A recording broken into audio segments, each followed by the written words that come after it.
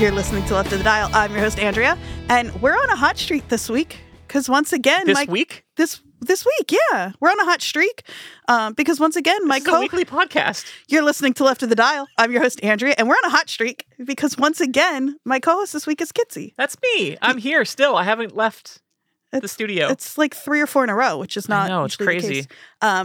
Which means that we can get right to introducing our guest. So I'll talk to you another time. Okay, sounds good. Hey, it was good talking to you. Yeah, good talk. I'm very excited to introduce our guest. Marissa Paternoster is an artist, singer, guitarist. Her band Screaming Females have been making music together since 2009.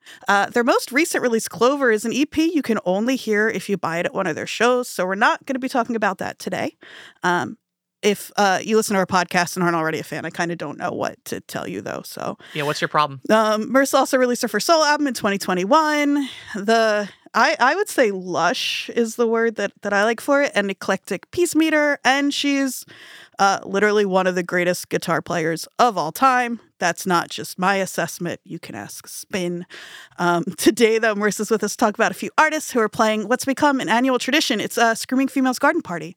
And this year, it's February 17th and 18th at the Great White Eagle Hall in Jersey City. Ton of great artists on the bill, so let's just get into it. Welcome to Left of the Dial, Marissa. Thank you guys for having me. So much for being here. We're pumped. Yeah. Oh, yeah. I do love, I just want to call out that when you said that Screaming Females is making music since 2009, that you kind of, Marissa, you kind of had that look of like, is that true? Like you just had this like look on your face like, wait, has it really been that long? It was like kind of just a... Well, I don't want to be that guy. Be that guy. I hate correcting people. No, do it. It's actually been longer. We started in 2005. 2005? I know, isn't that sick? Yeah. Okay. Well, look, I'm going to do this real quick. Watch. We're not going to do the whole thing again. Has been making music together since 2005. And I'll probably forget to edit that. So everybody's just going to see me try to cover my own mistake. I think you should put both the waves on top of each other. Yeah. Yeah. Okay. And you should see how your cadence is, if it sinks in perfectly. I bet it does. And it'll be like one of those things of like some people hear it one way and some people hear it the other way. Exactly. It's the golden, black, yellow. It's the Yanni Laurel of exactly. Right. 2023. I forgot about that one too. It's upsetting. You're probably right that my cadence, I hear it in every introduction I do. I'm like, this isn't how you talk. Why is this how you... It's podcasting. But I know. How it goes. Yeah. It's your podcast voice. Yeah. Yeah. It's okay. What can you do? You're all right. Thank you. I'm going to start writing it into the notes that I need every guest to tell me at the top that I'm all right. That would be... You're doing good. Thank you so much. I think you're doing great too. Kitsy, you're getting I'm here. there. Yeah, I'm here. You'll get there. Don't worry. Kitsy, you got to show me what you got. I'm present. I'm present, which is more than I normally am. That's true. Okay, I lied a little bit. I know that I said we're here to talk about the Garden Party Bill, and we are going to talk about that, and that we're not going to talk about Clover. I do want to talk about it briefly, kind of in conjunction with something else that you're responsible for, if that's okay with you. Yes. Can we talk about the Bard of the Month Club? Yes. I was actually just working on Bard of the Month Club. I'm sorry, what is Bard of the Month Club? Kitsy, Bard of the Month Club is an illustrious institution that I founded about 2 years ago. And I'm not trying to toot my own horn, but it's the best idea I've ever had.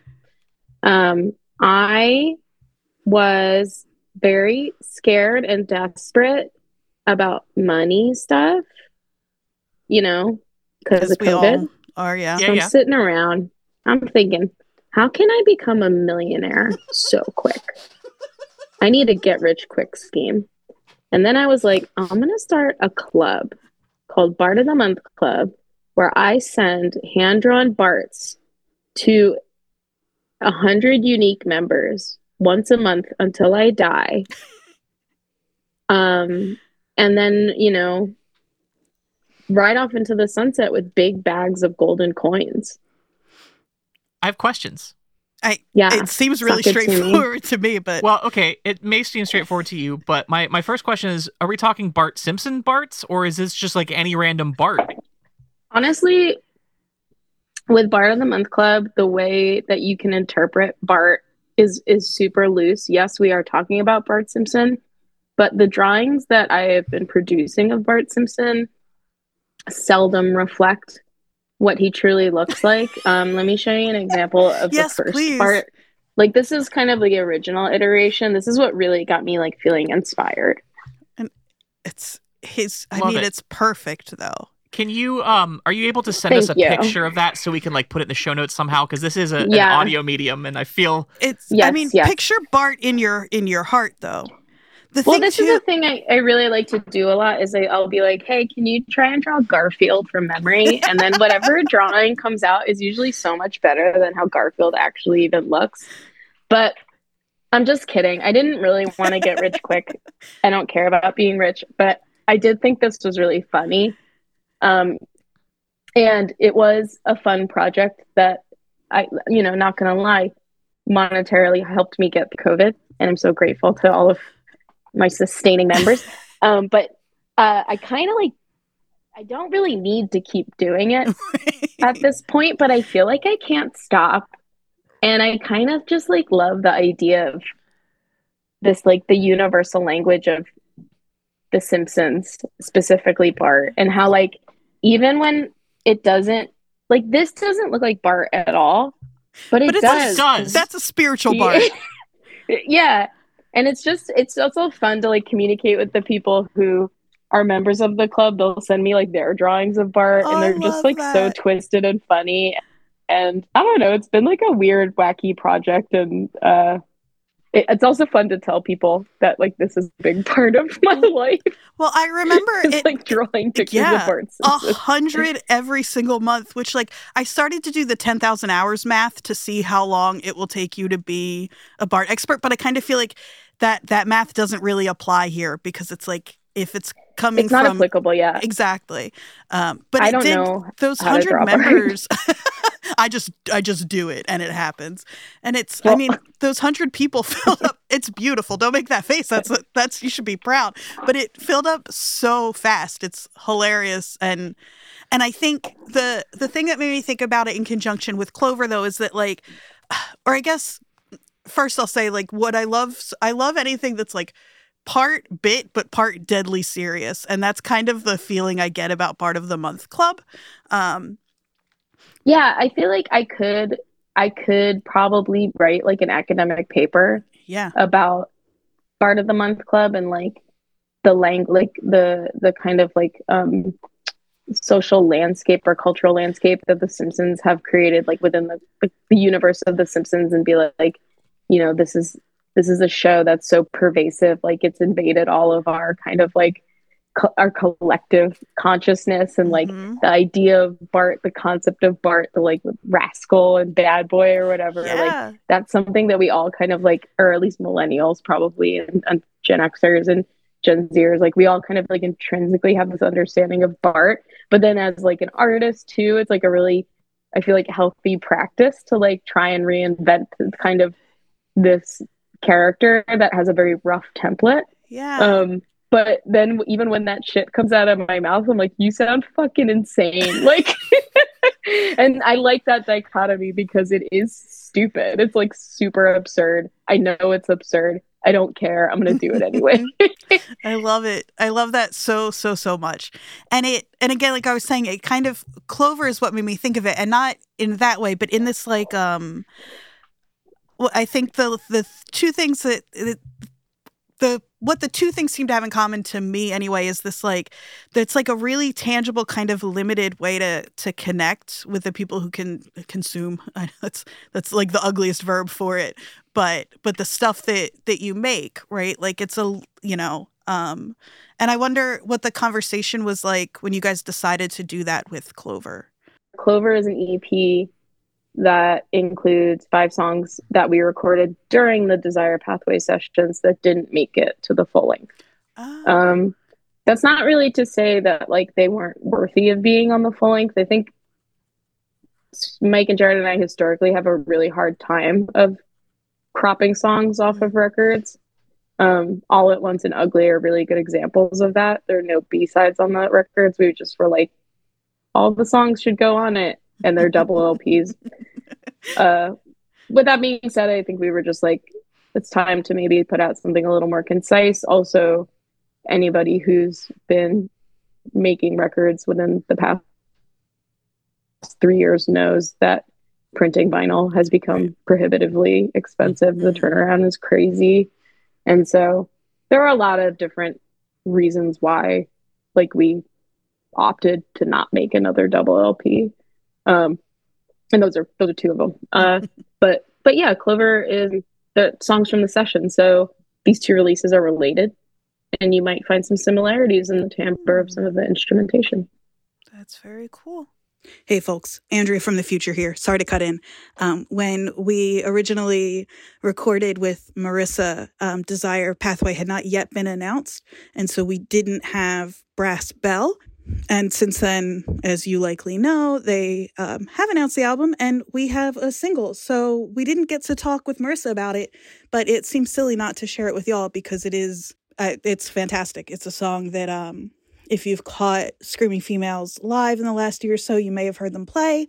It is big and anthemic and hypnotic and just like a full rip-roaring big-ass chorus like we've come to expect from Screamales, and I think that's enough talking about it to feel okay playing it. So up next, you're going to hear Brass Bell off the upcoming Desire Pathway, out February 17th, same day as Garden Party, and then we will somewhat awkwardly transition back into the actual interview with Marissa.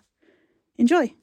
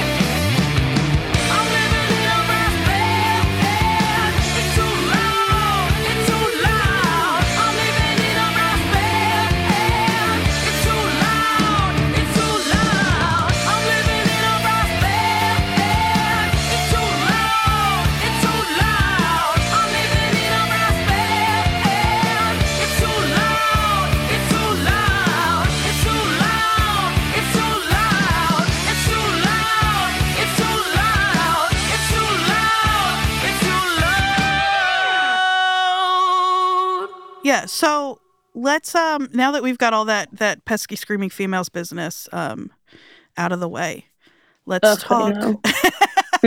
let's talk Garden Party. You brought a bunch of the artists who are going to be playing the 2 days, again 17th and 18th February.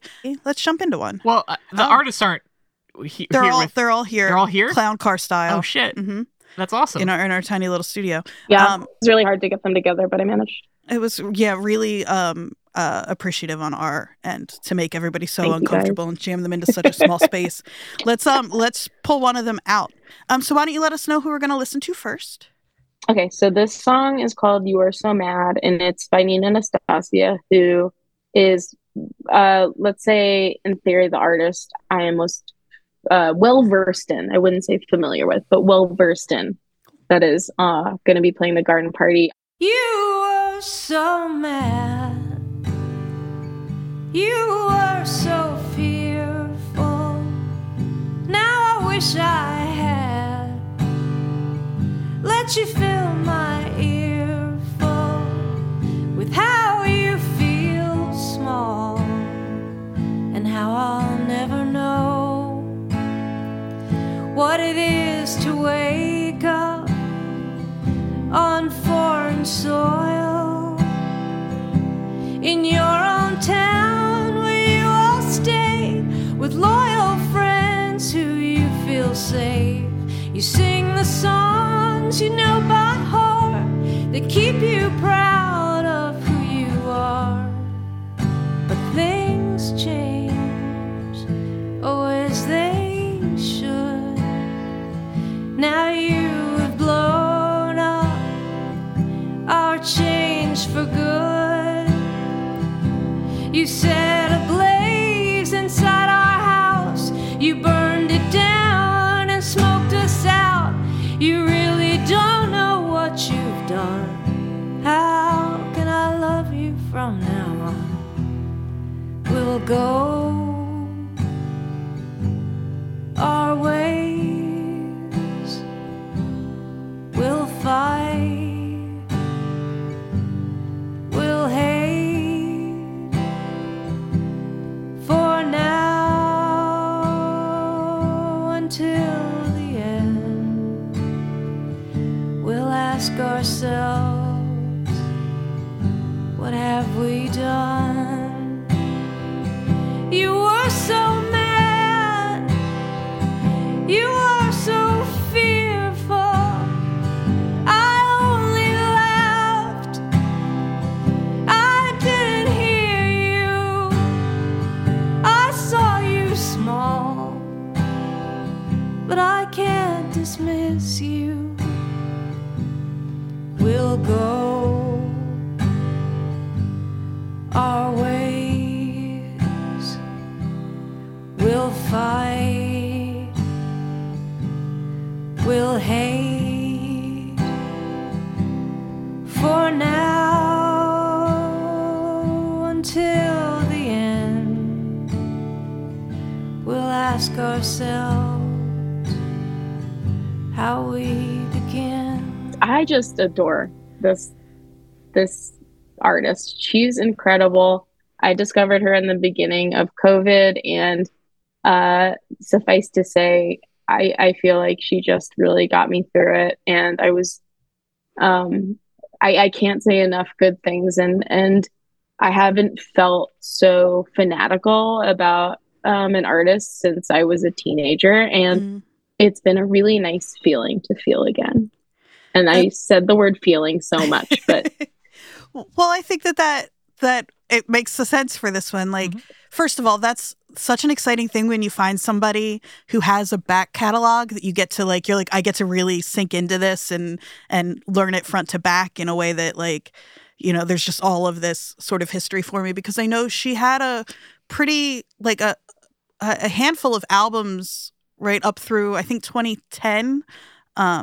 It looks like to me, and then she went quiet for quite a few years. So the story behind her most recent release is called Riderless Horse. It's a beautiful record. It's just her and an acoustic guitar. Steve Albini recorded it. He's recorded all of her work, and so it's it's very sad to warn everybody. I'm going to mention suicide. And if that makes you uncomfortable, if that's something you don't want to hear, we'll put a timestamp down in the description of this episode that you can go ahead and just skip ahead to skip that part. No worries there. She had been making all of her records with her partner. It seemed like they had a really contentious relationship. I think maybe she used the word abusive, but it's kind of more complex than that. It was like just very toxic and unhealthy. And but he was the one who kind of pushed her towards making so many of these like beautiful records that have all this really like lush instrumentation on it, a lot of like chamber music kind of sounding stuff. All these orchestral elements were all arranged by him. But he also was a perfectionist, and that weighed really heavily on Nina and made it got to a point where it made it impossible for her to kind of perform without feeling what I don't want to put words in anybody's mouth, but what I assume is scared. Mm-hmm. She felt hesitant. She didn't want to let anyone down or be corrected, et cetera, et cetera. So she kind of just like ducked out of the limelight. Even though she was doing really well, it's like a career musician at this point. She just decided it wasn't worth it. And she was living in New York with him at the time. And when she finally decided to leave him, the next day he committed suicide. And so she wrote a bunch of songs about it and made this record, which like literally sonically is the sound of his absence. Mm-hmm. Because there's no one arranging the string section. There's no one arranging piano. There's no one like doing kind of like that production end of the work, but you can still hear like all the skeletal elements of the songwriting, which comes from Nina. Mm-hmm. And it's just like, although it's obviously heartbreaking and tragic, the story is, I mean, I was already a super fan before this album came out. Mm-hmm. So I wasn't expecting anything like this to like happen. And when it did, I was just like, you can't even write this stuff. Like this is like a movie. Mm-hmm. And it's horrible. And of course I wish that neither of them ever had to experience so much pain, but it is a very compelling story when it comes to like talking about a record. Yeah, absolutely. That is, there isn't a ton of instances in that, like, I'm going to say something very obvious at the start, which is I know artists often write through their pain and trauma, right through their whatever art they make, whether they're musicians or other kinds of artists. But musicians are the other kind, or whatever the other ones are. Who cares? But to have it so tangibly changed because of the history of how Nina made her music leading up to this is that I think that's something you don't often get to see, and that's really like you. I mean, it's really heartbreaking, like you said, but it's also just really fascinating. And I think the way she talks about her relationship with him is really interesting because even though it was really painful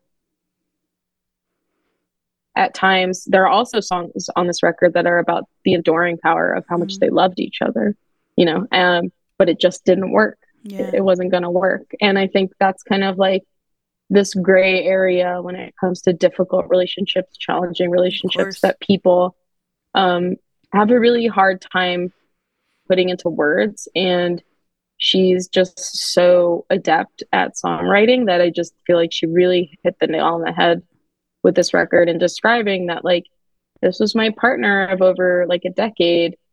I loved him fiercely. It wasn't working. Obviously it ended tragically, but I'm going to persevere. Mm-hmm. And there's a lot of songs about like carrying on, being ready to like reinvent yourself and your life. And it's just like it's so deeply personal. It's hard to look away. Yeah. There's a line in this song that I think really sums all of that up that jumped out to me and I keep coming back to. And she says, things change as they should. Now you've blown up our change for good. And just I know. putting such a those two different kinds of change, Oof. right? But the way they kind of intersect is really affecting, I think, as a listener. It's a beautiful album. The song is absolutely gorgeous. Song. I mean, the whole album's really intense. Mm-hmm. Yeah, she isn't somebody I was familiar with before, though, and I'm excited to dig in to the rest of her stuff now too. So thank you for bringing her to us. Yeah. Have fun crying. I always do. Always. Yeah. Marissa, let us know. Who do you want to talk about next? Okay. This next song is by Laura Stevenson, who I've known for a pretty long time. I don't even know how long. Probably over a decade. This song's called Jellyfish, and it's a rocker. I'm fucking hideous and spiteful when I'm left to my devices. I'll soak my tentacles in ice baths if you feel it. I'll be home indoors. I'll be home indoors because I'm wasting away my life and yes, I'm being a jellyfish.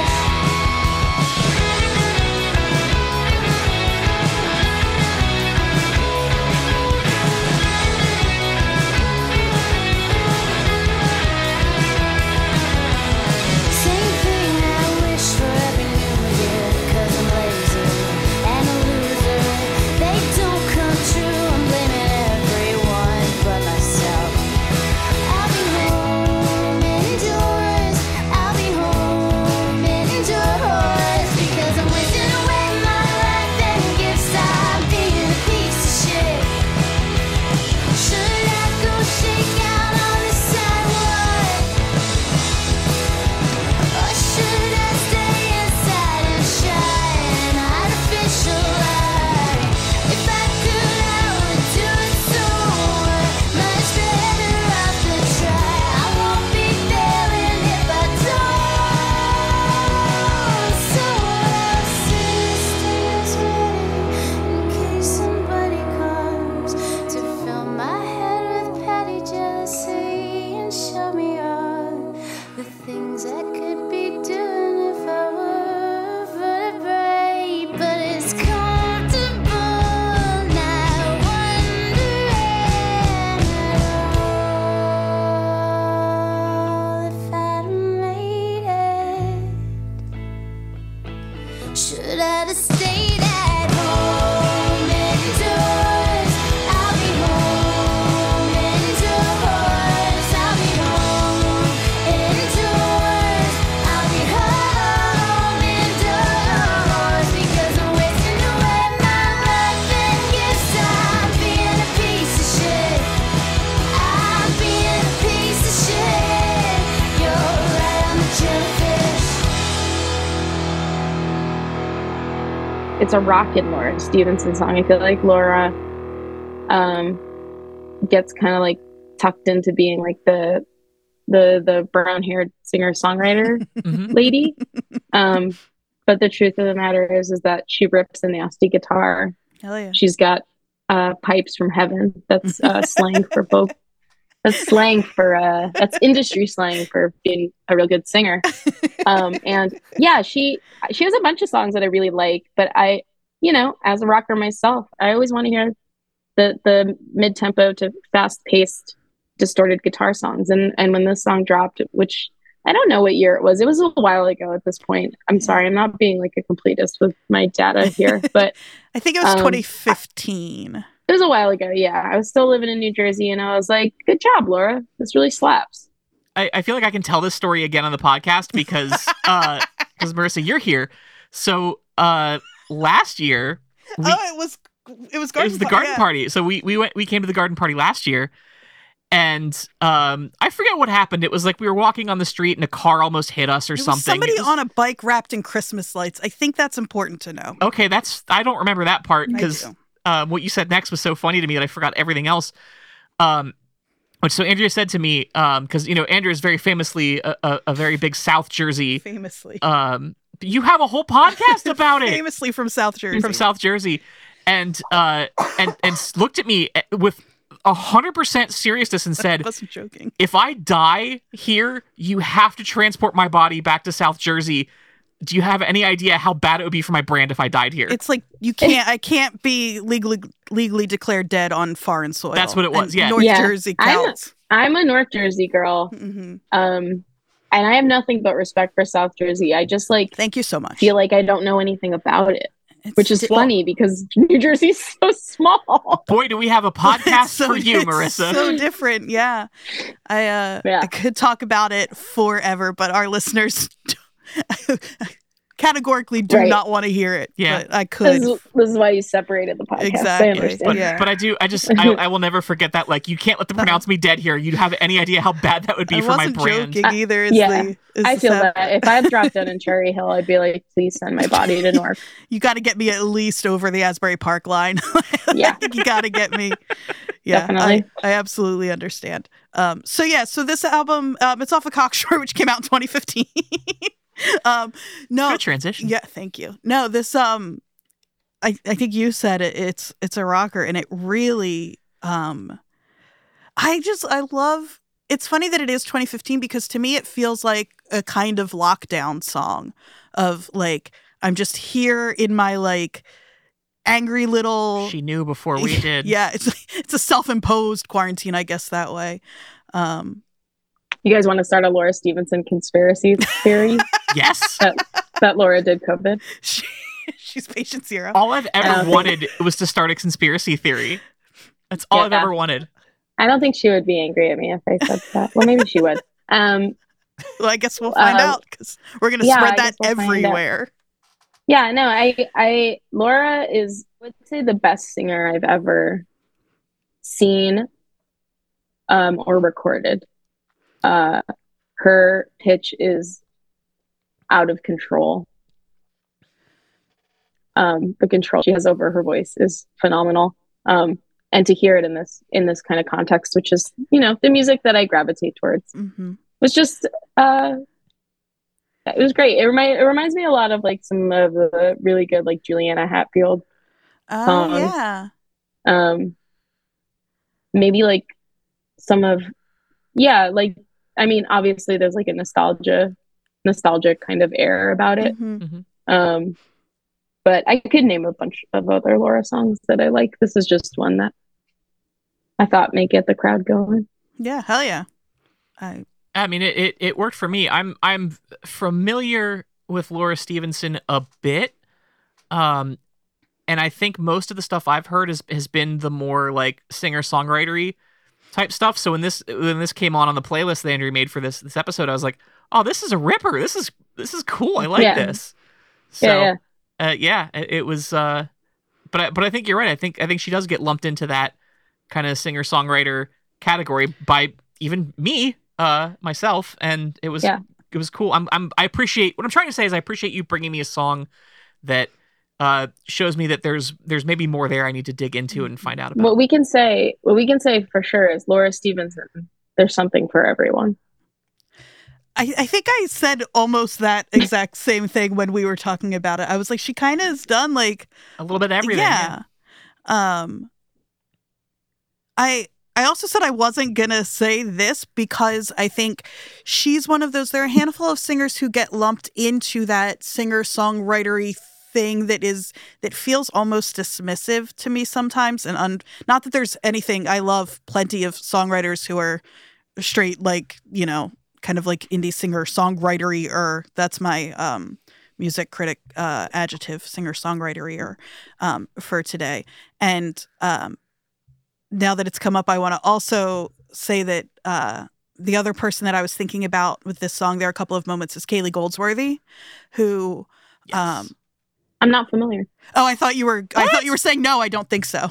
Kaylee's great. No, Kaylee's, I'm not familiar. which you'd be welcome to disagree with me if you were. She's fantastic. She's she's another person who's like a singer songwriter, but who's got a big voice and can write really big, like just rip roaring, right? Like I feel like like- there are elements of sexism that are kind of like yeah.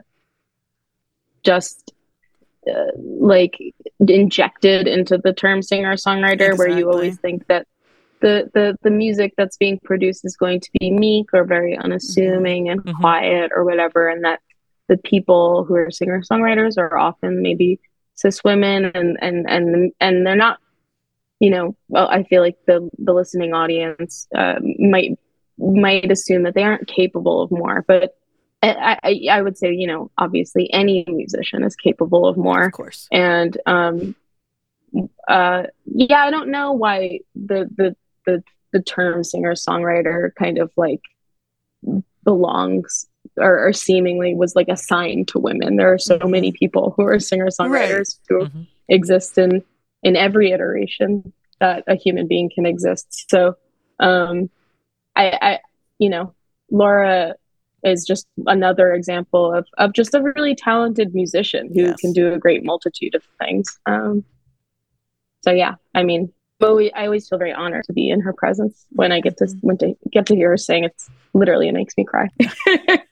That's the best. I as I've already mentioned, but on this crying episode, rules, yeah. Crying is my favorite. So yeah, well, I'm very much looking forward to seeing her at the garden party. Hell yeah! Which when is that Yeah, again? I'm gonna be crying a lot.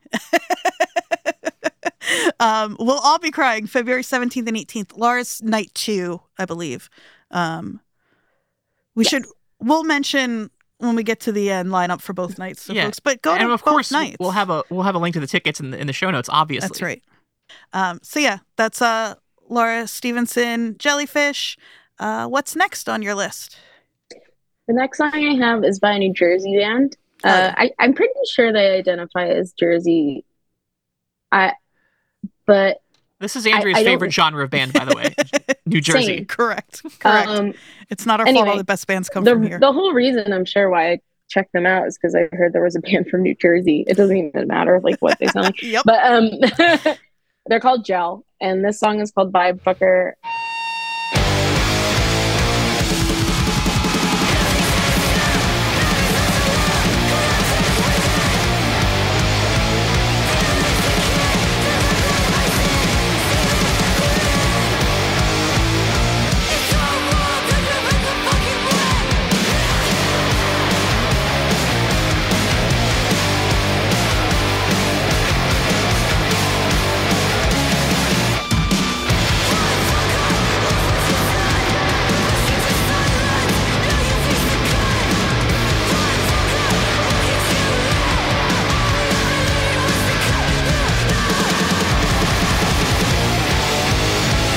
I think this is off their latest split, but I'm not sure if it's the latest with Brat, right? Yeah, with Cold Brats. Cold Brats. Brat's from Baltimore. Yeah.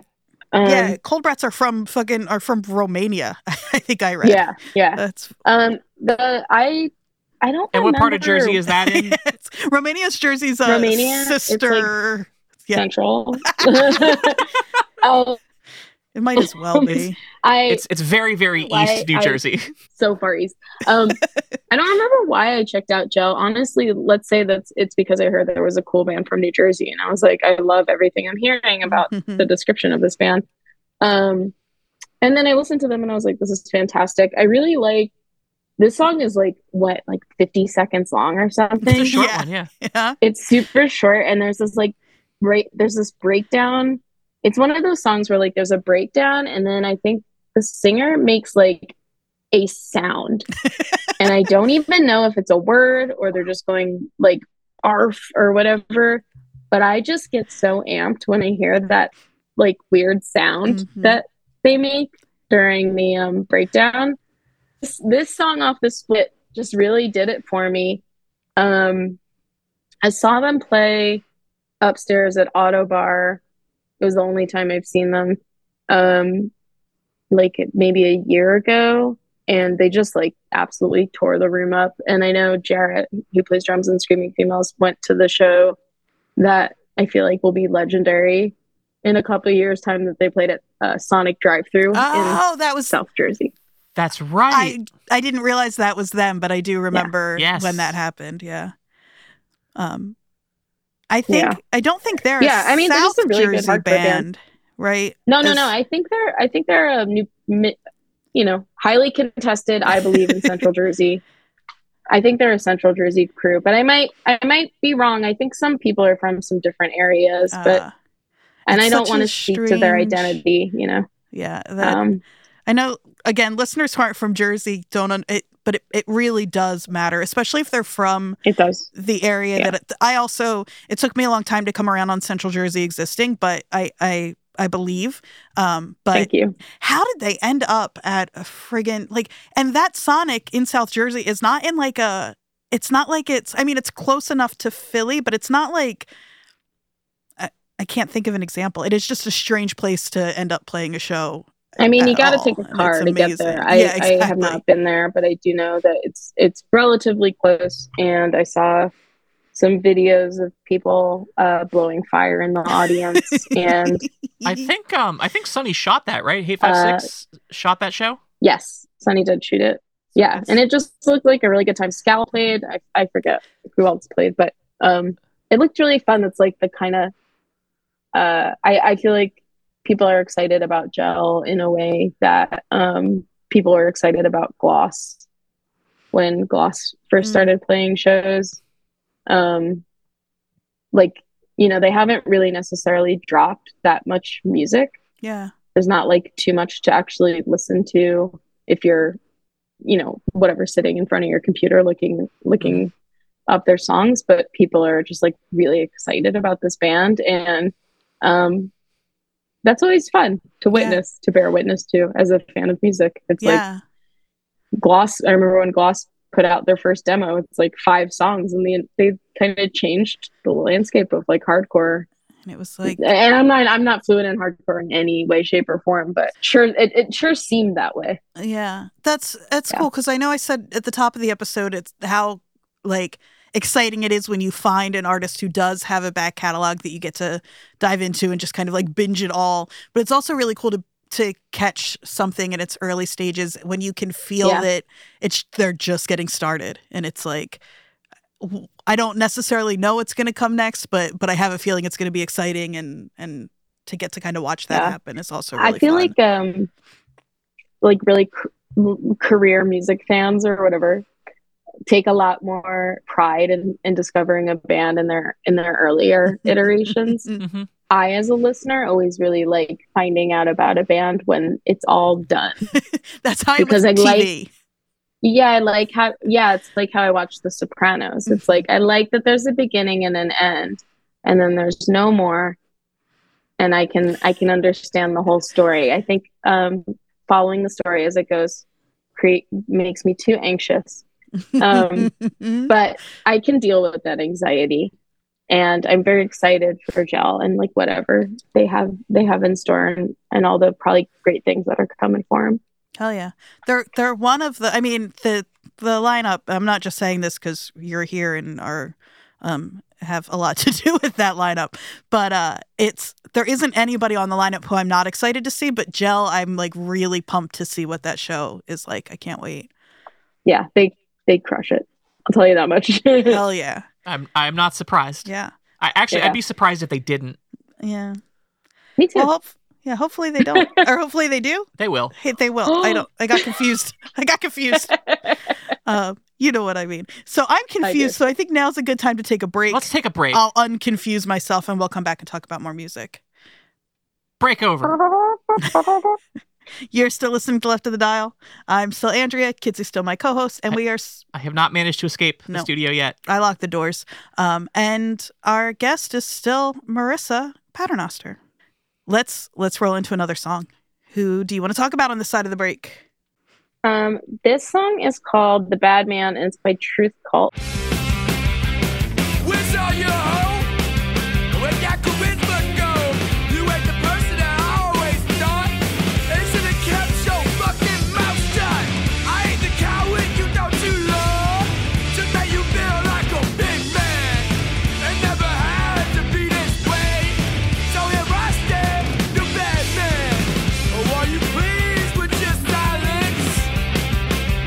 Tell me. Oh, I see what your type is, baby. The behavior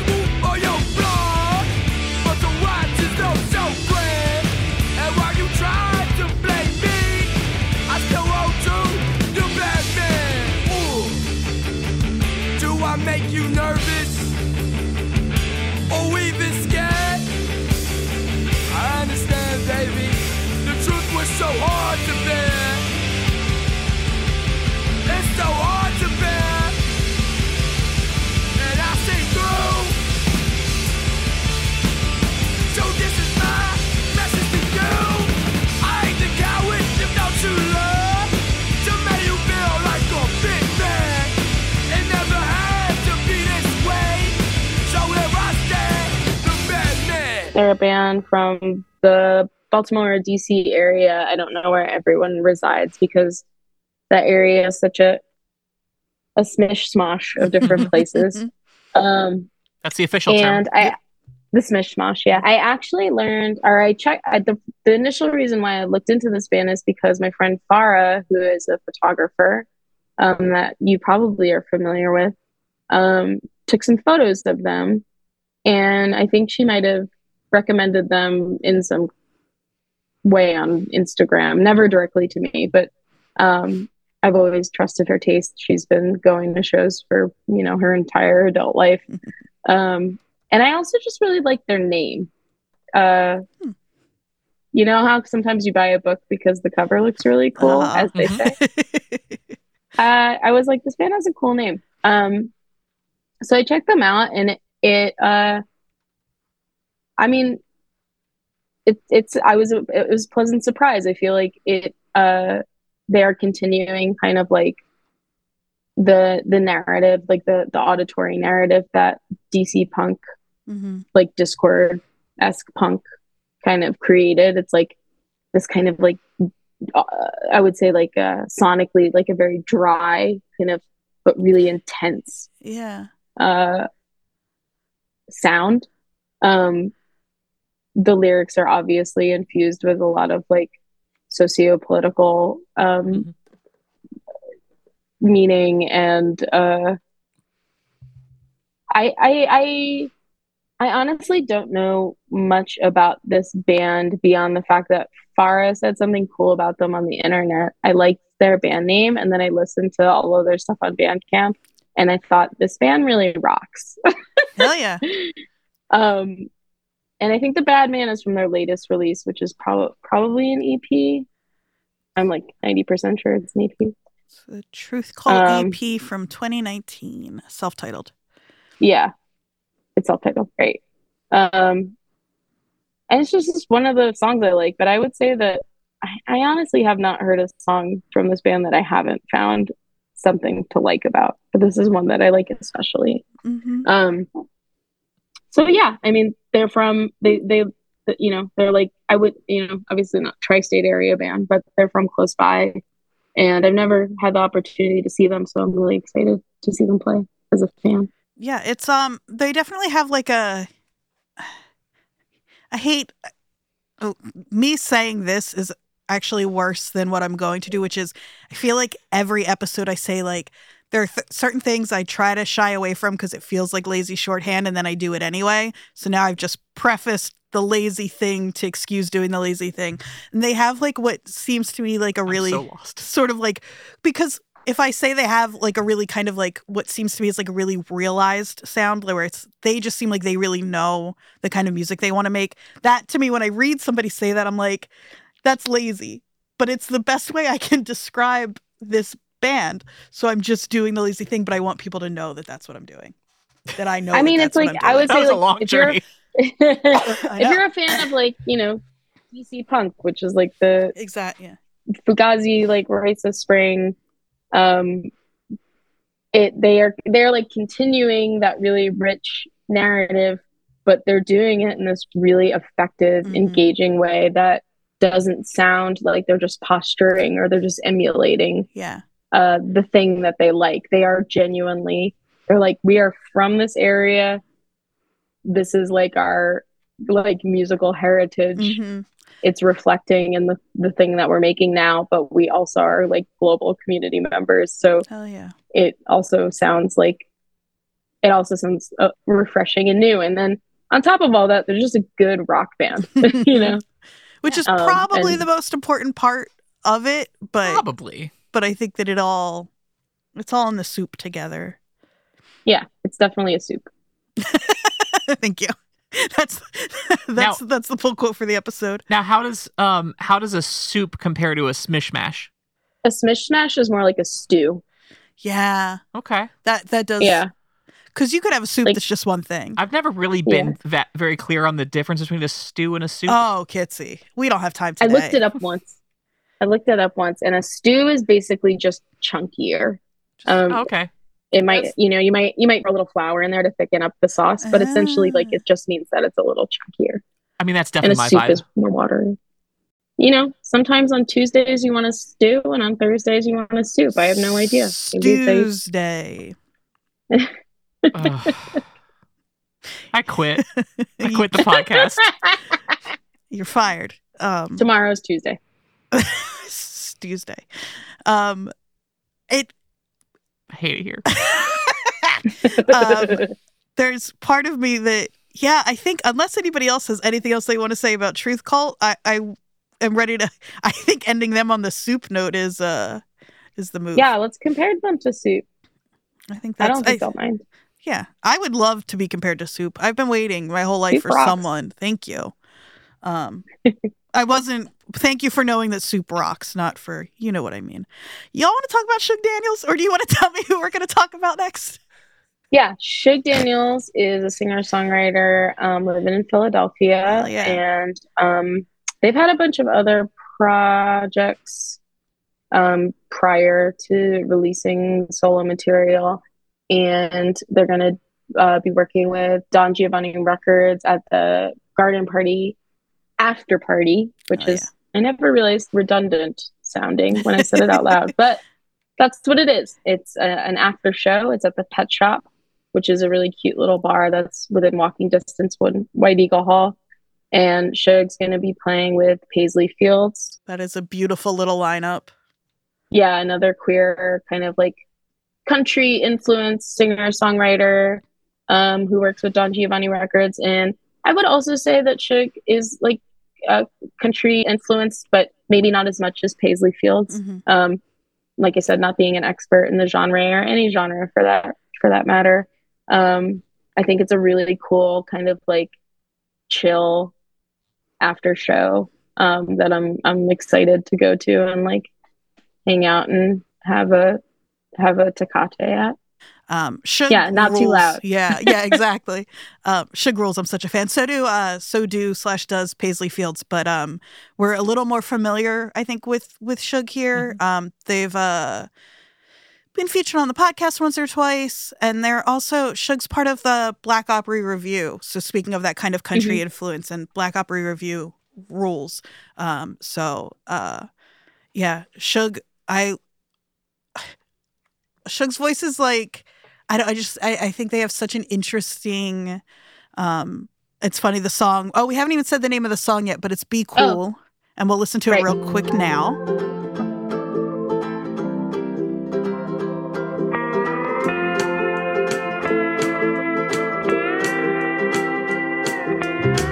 You never want to do what I want to do. Did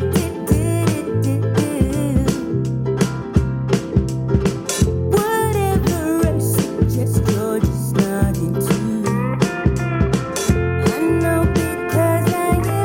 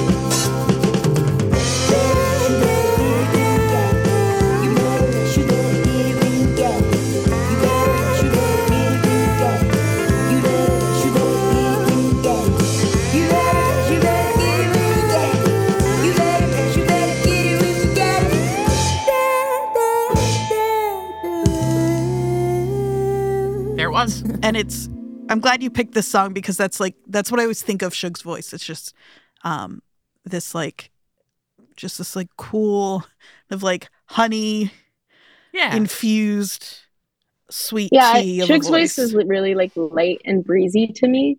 It almost sounds like in passing like casual and effortless, while still being very tuneful and powerful. And that's like the opposite, I feel like, of what I bring to the table as a vocalist. So whenever I hear somebody who can kind of do that, I feel a little jealous, but we can't do it all, you know? When we had Franz on, he was talking about his own voice, and I realized that's something I never ask musicians to do, and I don't know if it's something that is a painful exercise for them to do, but I'm really interested now in how singers in particular think about or how they describe their own voices, because he talked about his as being like, I don't remember if he said exactly that it's like a brass section, but it was something like that. Like I think he called it like his producer for one of the Hold Steady albums, I think said that like they use his voice when they want to go nuclear. That's funny. Yeah, I mean, I just did another interview earlier today. We were talking about discovering like your singing voice, and in a lot of ways you're kind of stuck with whatever you got. But in a lot of ways, with practice, it really can change, and you can kind of get better control over it. And I feel like I've definitely done that through years and years of singing and stuff. But the gist of it is that I have like a big brassy voice, like I'm loud. But I'm getting better at probably accessing the more like breezy, quiet sounding voice that I always wish that I naturally had access to. But like with any instrument, you have to practice. Yeah. I don't have much to follow up with on that. I just like to, again, hear how people kind of think about their own instrument. I had to say it like that. But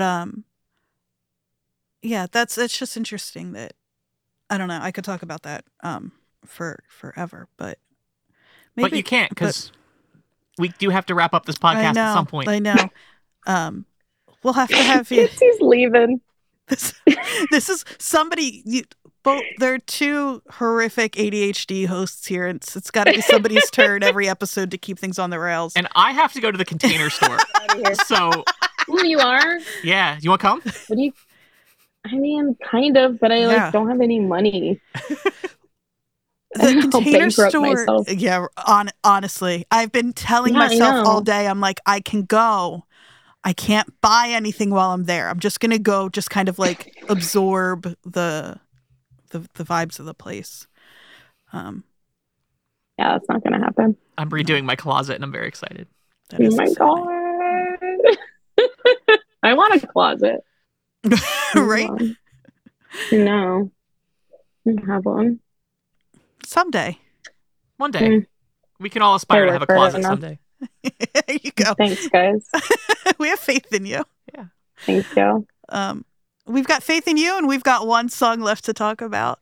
What do you think of that? Before we get into it, we'll link to band camps and garden party tickets and any info on upcoming stuff. But do you want to let folks know where to find you? Anything else you're working on? Whatever you got that you want folks to know? Yeah, so the Garden Party is Screaming Females annual festival that we organize and curate, and it is February 17th and 18th at White Eagle Hall in Jersey City, New Jersey. And on February 17th, our new LP Desire Pathway is coming out, and you should be able to buy it at the Garden Party unless there's a huge disaster. And that's pretty much what we've been working on for like the past year. And so we're really excited about it all and probably scared too. Like, probably. I haven't let myself feel it yet, but I'll bet that I haven't let myself feel that feeling yet, but it will come. The fear will come. we're all, I mean, and our listeners know that we're super fans over here. So we're super excited to hear that. I'm sure it's fantastic. And yeah, of course, we're at Left the Dial FM on Instagram, Left the Dial PC on Twitter. Everything else you need to know is in the ad break. So if you skipped it, go back, check it out. And as is custom, whenever we have someone on from Jersey, I feel like it's appropriate to shout out my other gig. So I'm going to do it, and you're going to let me. Kitsy, here's your reminder. You can catch me over at Chris Gethard's New Jersey is the World, representing South Jersey and doing a bunch of other different things. At NJ is the World on Twitter. At New Jersey is the World on Instagram. I'm on Twitter and Instagram, AQ, Andrea Q. All right. That's all of that. So, Marissa, why don't you tell us a little bit about the song you chose to go out on? Yeah, Arm & Hammer is like a hip-hop duo that's a collaboration in between Billy Woods and Lucid, who is mostly works as a producer. Jarrett, who plays drums in Screaming Females, was really stoked to get them on the bill, and he had one of their records in the van for a long time, so we listened to this a lot on tour. This song is called Fallen Out Sky, and I saw a YouTube comment on the video for this song that this isn't verbatim, but it said something like, this is the sound of your like alarm clock when it keeps going off, but you keep sleeping through it. I wouldn't know anything about that. Yeah. She dropped the load on me before they closed the door. I be with nobody who knows what's going on inside. My father body swollen behind my eyes. I ain't cried for him in time to return solar. We on the ride forward. The reverse not working. Sometimes we collide. The black sky full of supernovas. The stars that died, no lie. I'm still rooting for us. 2 puss in the sword. Rhymes for us to conjoin us to the cosmic. Spliff burning like crude oil. Pool water drip like osmosis. I set the mood for you. You know the vibes. Today I got time for it. Run Forest. 5 on me like I'm Bob Hurry for the tribe slime. Mamba mentality stars falling out of the sky. Slide. He was a star.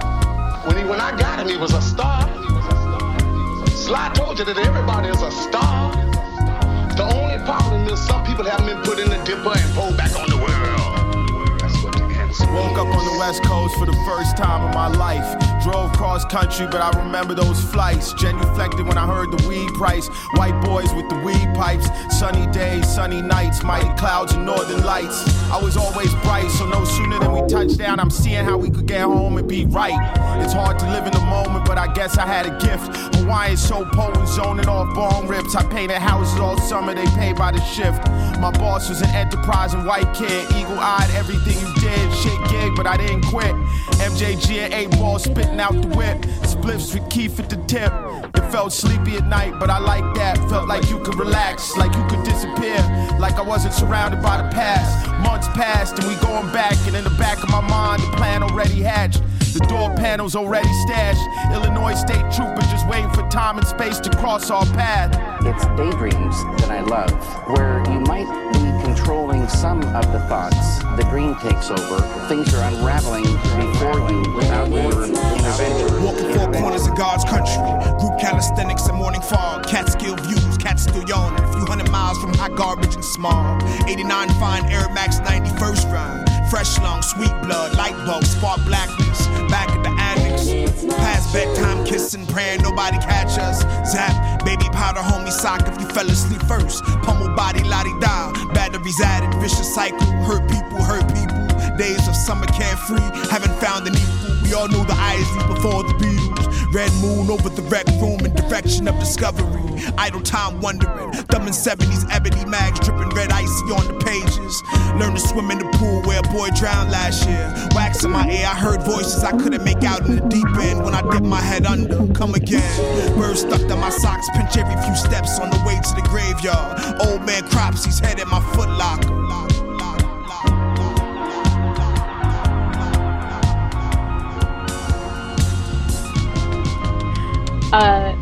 It's kind of like this really cool I hate saying the word chill because it makes me think of like a Spotify chill wave algorithm playlist, but it's like got a chill backbeat, and it just seems like you're catching every MC on this track in the middle of the verse, and they kind of all oscillate through like this really kind of abstract, almost psychedelic, like trippy stuff, and then we'll just like hit you with something really, just really real and really hard, and that kind of like a journey in between those two worlds in these verses is really interesting. And I like I said, I am not like well versed in their discography, and in terms of like facts, I don't know too much, but we definitely listened to this record a lot in the van, and I feel like I listen to a lot of, like, if we're talking about just like the world of hip hop, I listen to a lot of like Big L and like Wu-Tang or whatever. And this just doesn't really mirror a lot of the hip hop that I'm familiar with. And so I think by comparison, which is like the framework I'm working in, it seems so relaxed to me. But then when I really analyze what they're saying, I'm like, oh, this isn't relaxed at all. That juxtaposition though is really cool though, to have something that is, like you said, like if you're not listening to the lyrics, it does feel really kind of, I think chill is the right word. And I know, yeah, like sonically it does sound. Yeah. And it's kind of deceptive that way, but I think it's a really interesting approach. And I will say, I think this is Arm & Hammer with featuring Earl Sweatshirt. So I think he's got the first verse leading into this. And just to give, because I'm going to guess that most of our listeners also aren't super familiar with Arm & Hammer, but where they might be familiar with them is the deluxe version of Live Forever, Barty's Strange debut album. They're on the Free Kelly Rowland version, or the version of Free Kelly Rowland that's on that album. I did not know that. Yeah, which is my favorite version of that song, and one of my favorite songs from one of my favorite artists. So I've heard them plenty on that song. But yeah, I know Billy Woods and Elucid have a studio or like a production company. I don't know if it's like a physical brick and mortar space called Backwood Studios. Did I say brick? That do like have a bunch of cool artists on their roster, and it seems like they do like artist development and probably, I'm assuming, produce and record a lot of the tracks. So that's very cool. If you're into what you hear when you hear Arm & Hammer, then you should probably check out Backwood Studios. Check out the other artists on that roster. It's Backwoods with a Z, I have to say, or else you might wind up on some other studio. and I don't want to know anything about that other studio. No, me neither. So dead to me. Yeah. This is definitely one. Some of this stuff like Gel rules, and I will definitely be spending more time with them. They're not going to make it into every playlist because I just don't know that the feeling is right for every playlist. Do you know what I mean for me? Yeah. This is a song that I feel like can kind of drop in anywhere and feel like it makes sense. I have a feeling I'll be going back to them a lot. So yeah. So I mean, really beyond anything else, thank you so much for bringing us a bunch of songs that I wasn't super familiar with. That's kind of my favorite part of same doing Lefto. So Thanks for having me. I can't believe it's taken us this long to have you on the podcast too. There This are is insane. a short list of people where when we do get them on, I'm like, what the hell were we doing? Like, we've been too busy fucking up, Shame on apparently. you. yeah, I know. I feel ashamed. I hope. Oh, we're getting the no finger and everything. Which usually when we get the no finger, I know it's time to wrap up. But really, Marissa, seriously, thank you so much. This was so fun. We'll keep posting links. We'll remind people when as we get closer to Garden Party, and we'll see you and everybody there. Yeah. Thank you guys for having me. All right. This has been great. Thanks so much for joining us. This has been Left of the Dial. I've been your host, Andrea. Kitsy's been my co-host. It sounds like you're both getting executed after that. I feel like I've been Andrea. Kitsy's been Kitsy. But soon we'll no longer. We'll be in the great beyond. We're going to transcend into the Container Store and just Into become the a container. store. Good night and good luck. Everyone's dream. Truly. Marissa Paternoster has been our guest. Thank you so much for listening. We'll see you next week. Yeah. Ooh. Hooray. Because we'll be ghosts. And if I don't see you in a long, long while, I try to find you left to the dial, left to the dial, left to the dial.